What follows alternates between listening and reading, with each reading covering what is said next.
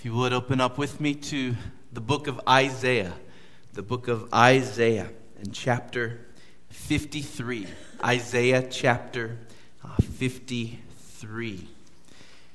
As you are turning to that place, page 613 if you're using one of the Pew Bibles, let me mention to you the name of Philip Bliss. Philip Bliss. The 1700s had several great hymn writers: Charles Wesley, John Newton, Isaac Watts. But in the 1800s, at least in my opinion, there are two names that must be at the top. One is Fanny Crosby. Blind from the age of 6 months, Crosby wrote over 8,000 hymns. Redeemed, how I love to proclaim it. Praise Him, praise Him. To God be the glory. Blessed assurance, Jesus is mine. Pass me not, O gentle Savior. A few of Fanny Crosby's hymns. But beside Fanny Crosby, we also have to put the name Philip Bliss. He was a partner to the evangelist Dwight Moody, and he would travel around with him, leading in worship and singing gospel songs. As a child, I remember singing his famous hymn about the Bible. Sing them over again to me, wonderful words of life. Let me more of their beauty see. Wonderful words of life. Words of life and beauty. Teach me faith and duty. Beautiful words, wonderful words of life. Did you sing that growing up? Did you sing that? I sung that all the time growing up in our church. Maybe you know the hymn, Dare to be a Daniel, another famous Philip Bliss hymn. He also wrote the music to what we just sang, It Is Well With My Soul. At age 37, on December 29th, 1876, he and his wife were traveling by train through Ohio. And just before they reached Ashtabula, Ohio, a trestle bridge collapsed and the train fell into a snowy ravine. Philip survived the initial crash, but he ran back into the train to save his wife, and he never came out. The train was consumed in a raging fire. 92 people were killed in what proved to be the worst American train accident of the 19th century. Found in his luggage, having somehow survived the fire, was a hymn that he had not yet put music to, but which he had written. And so a man named James McGranahan added the final music to this hymn of Philip Bliss. It says, I will sing of my Redeemer and His wondrous love to me. For on the cruel cross He suffered from the curse to set me free. I will tell the wondrous story, how my lost estate to save. In His boundless love and mercy, He the ransom freely gave. And you probably know the chorus. I will sing of my Redeemer. With His blood He purchased me.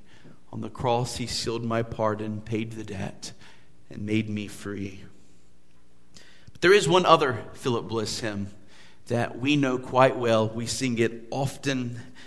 It's a hymn he wrote based on our passage of Scripture this morning. And it is, in my opinion, one of the finest hymns ever written. And we also sung it earlier in this service. Man of Sorrows, what a name for the Son of God who came, ruined sinners to reclaim. Hallelujah, what a Savior. My favorite is the third verse. Guilty, vile, and helpless we, spotless Lamb of God was He. Full atonement can it be. Hallelujah, what a Savior. Now, I wonder if you've ever taken time to consider how amazing it is that the very Son of God should bear the name Man of Sorrows. That's exactly what we have here in Isaiah 53. Nowhere in all of the Old Testament do we see the gospel presented with more clarity than right here in Isaiah 53. And I want us to read just the first 6 verses this morning. So let's read the first 6 verses. This is the Word of God. Who has believed what he has heard from us? And to whom has the arm of the Lord been revealed? For he grew up before him like a young plant, and like a root out of dry ground. He had no form or majesty that we should look at him, and no beauty that we should desire him. He was despised and rejected by men, a man of sorrows and acquainted with grief. And as one from whom men hide their faces, he was despised, and we esteemed him not. Surely he has borne our griefs and carried our sorrows. Yet we esteemed him stricken, smitten by God, and afflicted. But he was wounded for our transgressions. He was crushed for our iniquities. Upon him was the chastisement that brought us peace, and with his stripes we are healed. All we like sheep have gone astray. We have turned every one to his own way, and the Lord has laid on him the iniquity of us all. Have you ever experienced a moment of nagging doubt about Christianity? Has there ever been a moment in your life when you just considered that maybe Christianity is a lie? Maybe we got it wrong, and Christianity isn't true. Maybe this thing that we call Christianity is an old superstition, and we're being foolish to cling to these old beliefs in our modern civilized age. Mount Hermon, might I suggest that the very existence of Isaiah 53 is one of the greatest objective evidences for Christianity that you can point to. Because even the most liberal and critical of scholars acknowledge that Isaiah was written well before the time of Christ. Yes, they argue over the dates, especially of the second half of Isaiah, and when it was written and when we can place it. But even the most liberal of scholars would argue that the second half of Isaiah was written centuries before the coming of Christ. We know that Isaiah was written well before the time of Christ because Christ and his apostles quote it, and quote it often as accepted scripture in the first century. And if you want to look outside the Bible, we have examples of Jews, non-Christian Jews, unbelieving Jews, who quote the book of Isaiah as scripture in the first century. It's just an objective historical fact. This book of Isaiah was written well before the time of Christ. And yet look at how precise Isaiah 53 is in describing how a servant of God would come and save God's people. The rejection of Christ by his people is here in verse 3. The fact that this servant would be pierced is found in verse 5. The fact that Jesus would be silent before his accusers is foretold in verse 7. The fact that he would be an innocent man, guilty of no crime, is given in verse 9. Some think verse 9 also prophesies that Jesus would be buried in a rich man's tomb, as he was. And then verse 10 promises the resurrection. It is simply inconceivable that someone could have so accurately depicted the details of the death of Jesus, I think, 700 years before they happened. And yet here it is. If you want to reject Christianity, if you want to write Christianity off as a fairy tale, you have to come up with some explanation for Isaiah 53. And let me warn you, scholars have been trying to explain away Isaiah 53 for centuries, and they can't do it. The bare facts are too indisputable. This passage could only have come to us by the inspiration of God, who knows the end from the beginning. Now, I want us to focus this morning on this name of Christ, this title that we find in verse 3, Man of Sorrows. Why is that a fitting title for Christ? What sorrows did Jesus know? Well, our passage right here gives us 4 answers, and here they are. Number 1, Jesus knew the sorrow of rejection. Rejection. Anybody in here ever been rejected? Anybody in here ever found yourself unaccepted, turned away? Have you ever known what it was to be despised by someone? Even hated by someone? Jesus was rejected because he spoke the truth. John 8:40, now you seek to kill me, a man who has told you the truth that I heard from God. John 8:45, because I tell you the truth, you do not believe me. How frustrating to be telling people the truth and yet to have the majority of people responding by calling you a liar. You ever been there? How discouraging to bear witness to something true and to have almost everyone not believe you. That was the daily experience of our Lord. Consider that he was rejected through mockery and through laughter. One example is Luke 8:52-53. And all were weeping and mourning for her. But he said, do not weep, for she is not dead, but sleeping. And they laughed at him, knowing she was dead. Of course, there was that cruel game that the soldiers would play when they would slap Jesus and then say, prophesy to us, you Christ, who is it that struck you? They took sport in their rejection of Jesus. They dressed Christ up as a silly king with a crown of thorns and a reed for a staff, and they laughed and they laughed. Jesus was rejected despite his many miracles. John calls them signs, because these miracles were evidence that Jesus really was telling the truth and that he was who he claimed to be. But despite the signs, the people would not believe.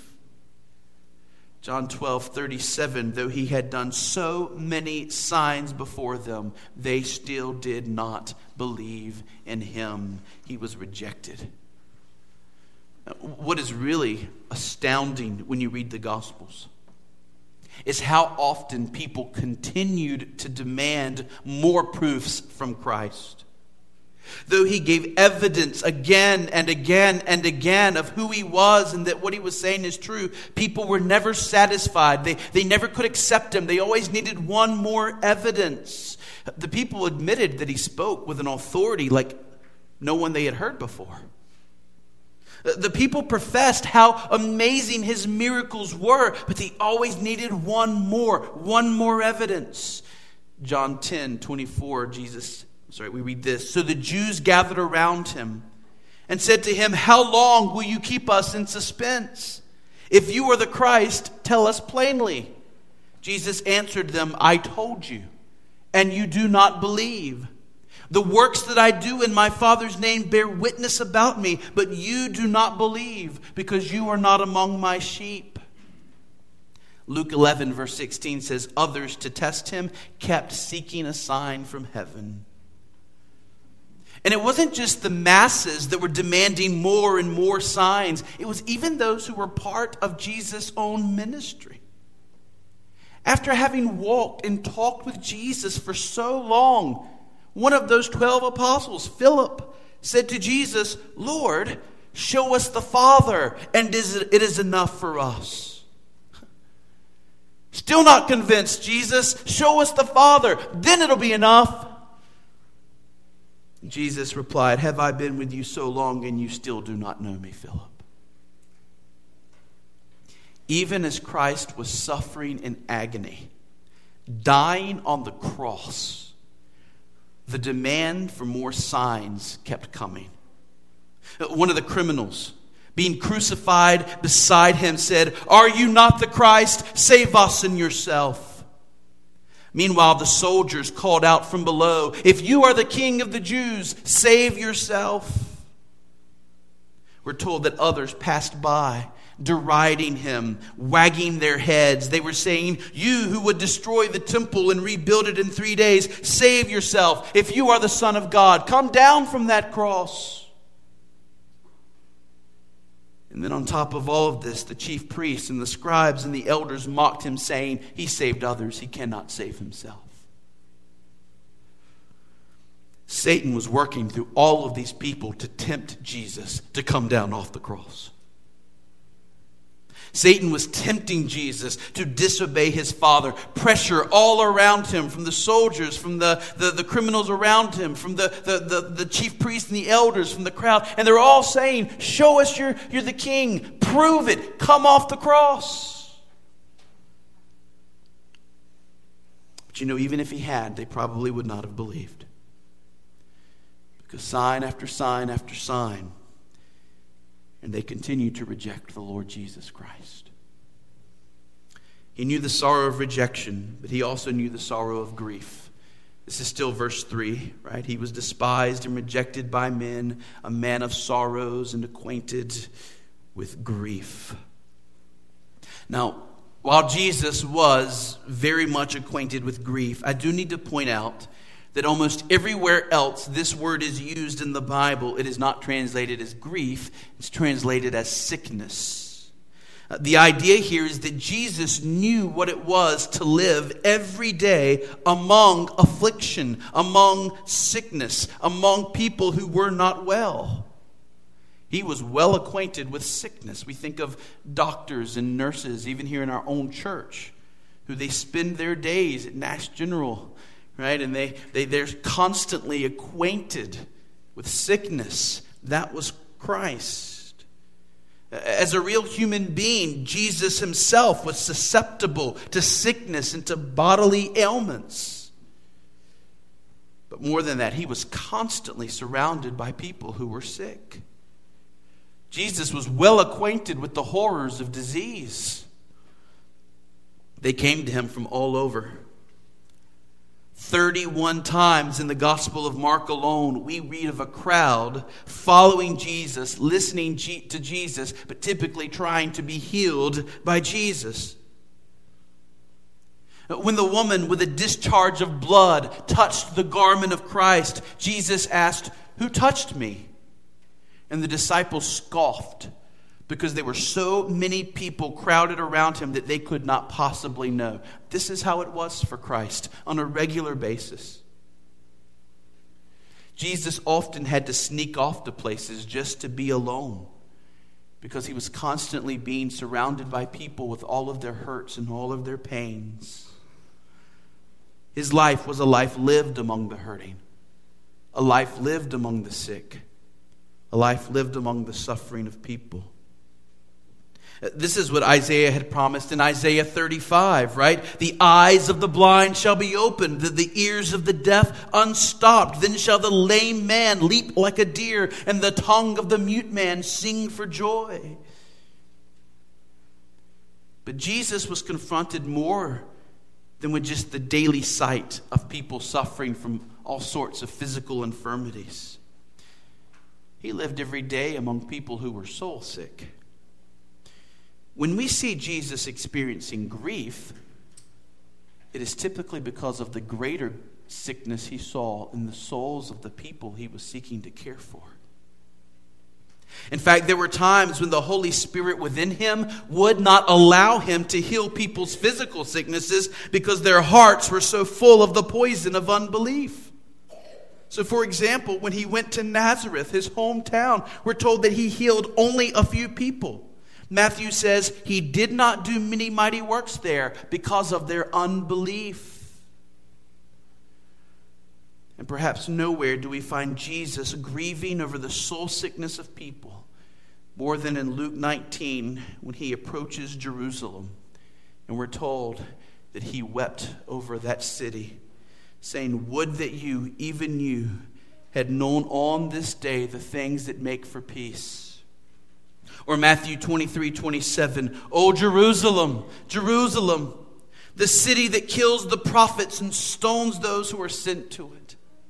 How often would I have gathered your children, as a hen gathers her brood under her wings, and you were not willing." Jesus knew the sorrow of grief. Third, Jesus knew the sorrow of bearing our guilt. He knew the sorrow of bearing our guilt. He knew the sorrow of willingly bearing the guilt of sins he had not committed. Verse 6, Isaiah 53, verse 6. "All we like sheep have gone astray. We have turned everyone to his own way. And the Lord has laid on him the iniquity of us all." Our guilt, my guilt, your guilt, placed on Christ. 2 Corinthians 5:21, "For our sake he made him to be sin who knew no sin, so that in him we might become the righteousness of God." When we think of the many sorrows of Christ, we have to think about the Garden of Gethsemane. He had already had a deeply emotional night in the upper room, but now in the garden, the great transfer takes place. Already in the garden, our sins, the weight of our sins, the guilt of our sins is being placed on the shoulders of Christ. Matthew tells us that he began to be sorrowful and very troubled. His inner anguish was so great as he bore our guilt that he began to sweat drops like blood. As J.C. Ryle said, "The weight that pressed down on our Lord's soul that night was not the fear of death, not the fear of death's pains. The real weight that bowed the heart of Jesus was the weight of the sin of the world." Our Savior knew the sorrow of bearing our guilt. And then fourth and finally, Jesus knew the sorrow of the wrath of God. Of the wrath of God.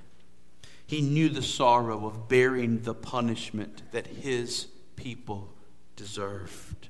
Look at verse 5. Verse 5. "But he was pierced for our transgressions. He was crushed for our iniquities. Upon him was the chastisement that brought us peace, and with his wounds we are healed." We think of the wounds that came to Christ as the lashes tore the skin off his back. We think of the beating he took, being punched and being slapped, crushed by an entire battalion of 600 men in Pilate's praetorium. We think of his brow being pierced by the crown of thorns, his hands and feet being pierced by the nails, his dead body being pierced by the soldier's sword. He was pierced for our transgressions. And deeper than all of this physical agony was the experience of the wrath of God itself. We know what caused Christ the most anguish, because he cried out, my God, why have you forsaken me?" Not my God, why the nails? Not my God, why these thorns?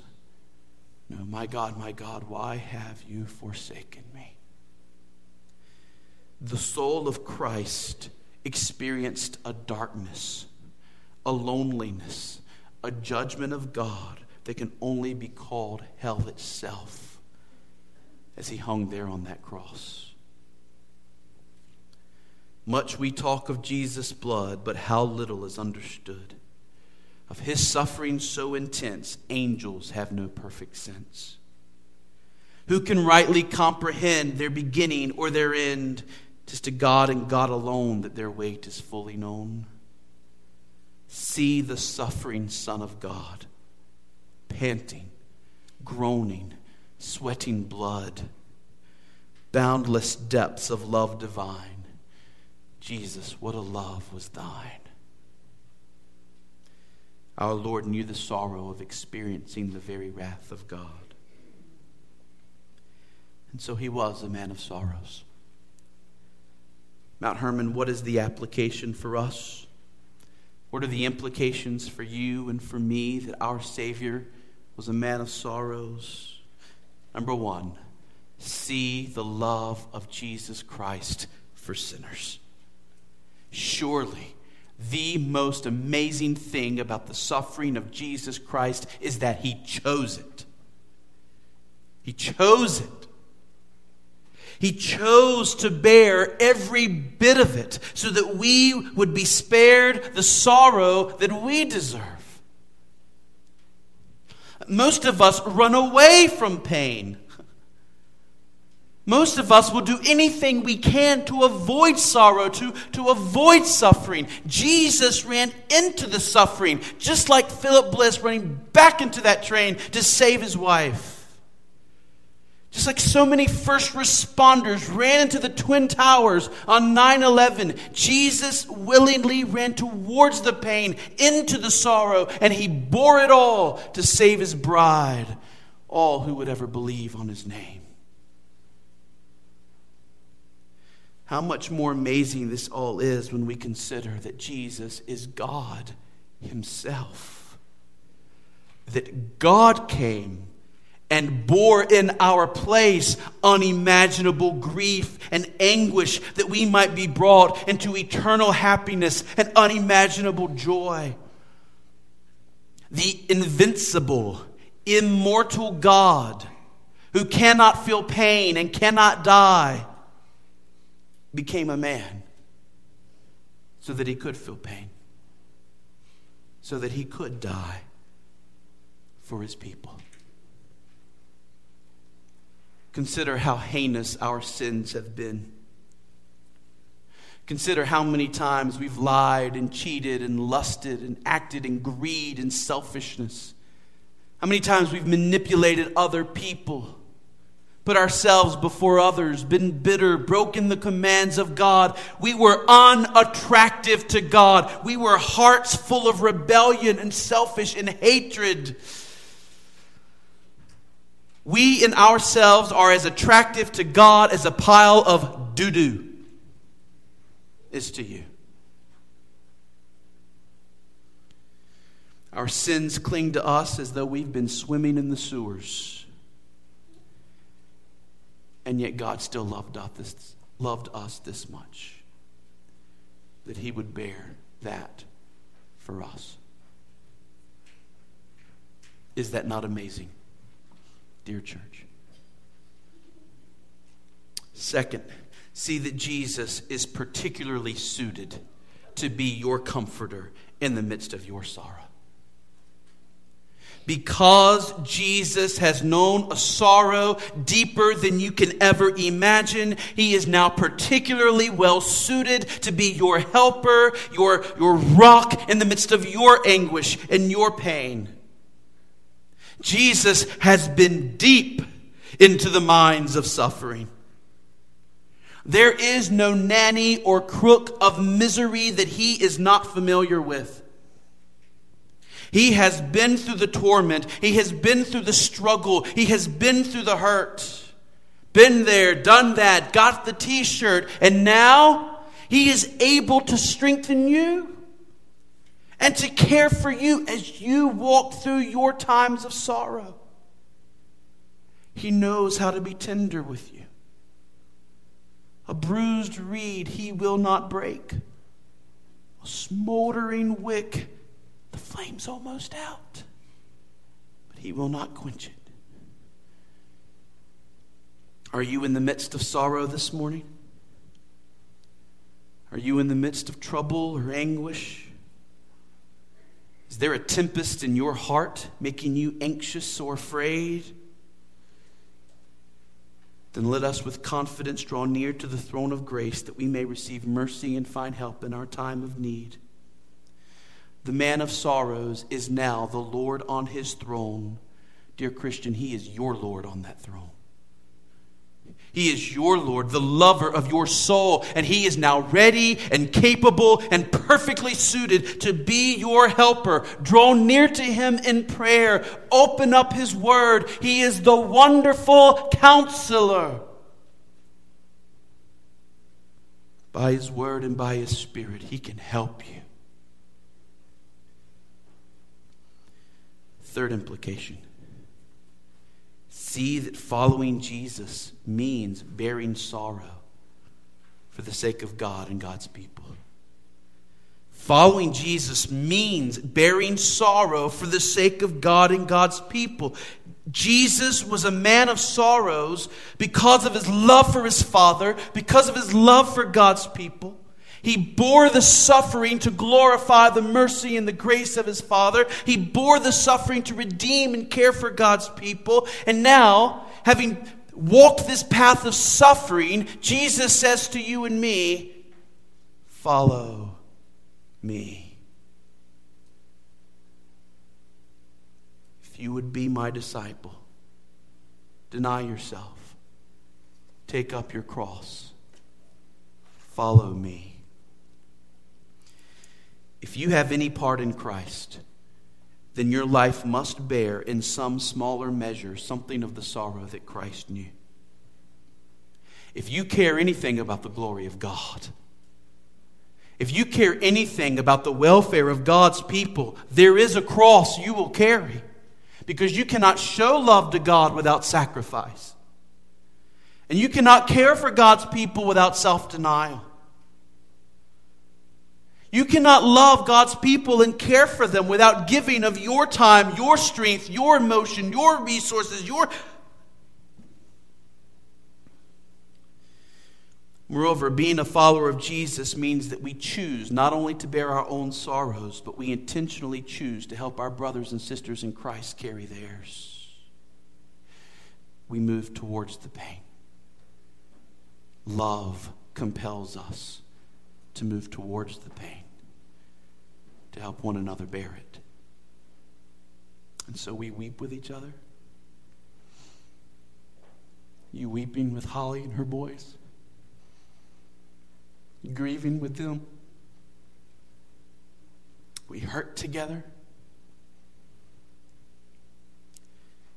And yet, even as we experience sorrow in this life, we remember what a privilege it is to walk the path of our Savior. Yes, He was brought low, and then He was exalted. We will carry our cross for a time, and then in the grace and wonder of God, we too will be exalted. Weeping may tarry for the night. Joy comes in the morning. Fourth implication.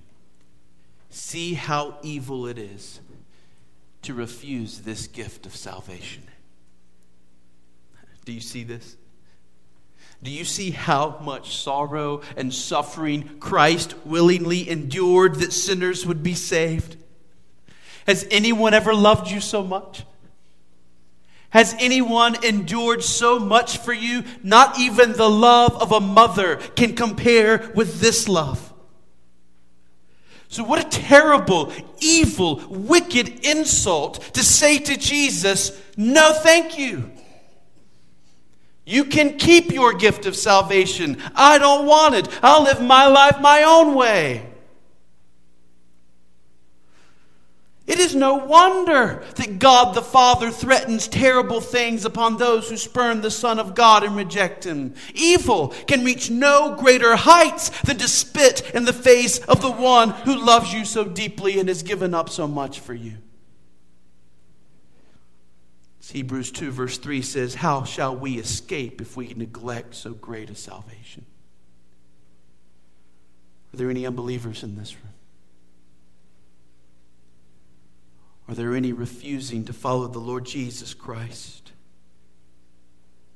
Why will you not turn from your sins in the light of such great love? Why will you not entrust yourself to the care of a Savior who is this wonderful?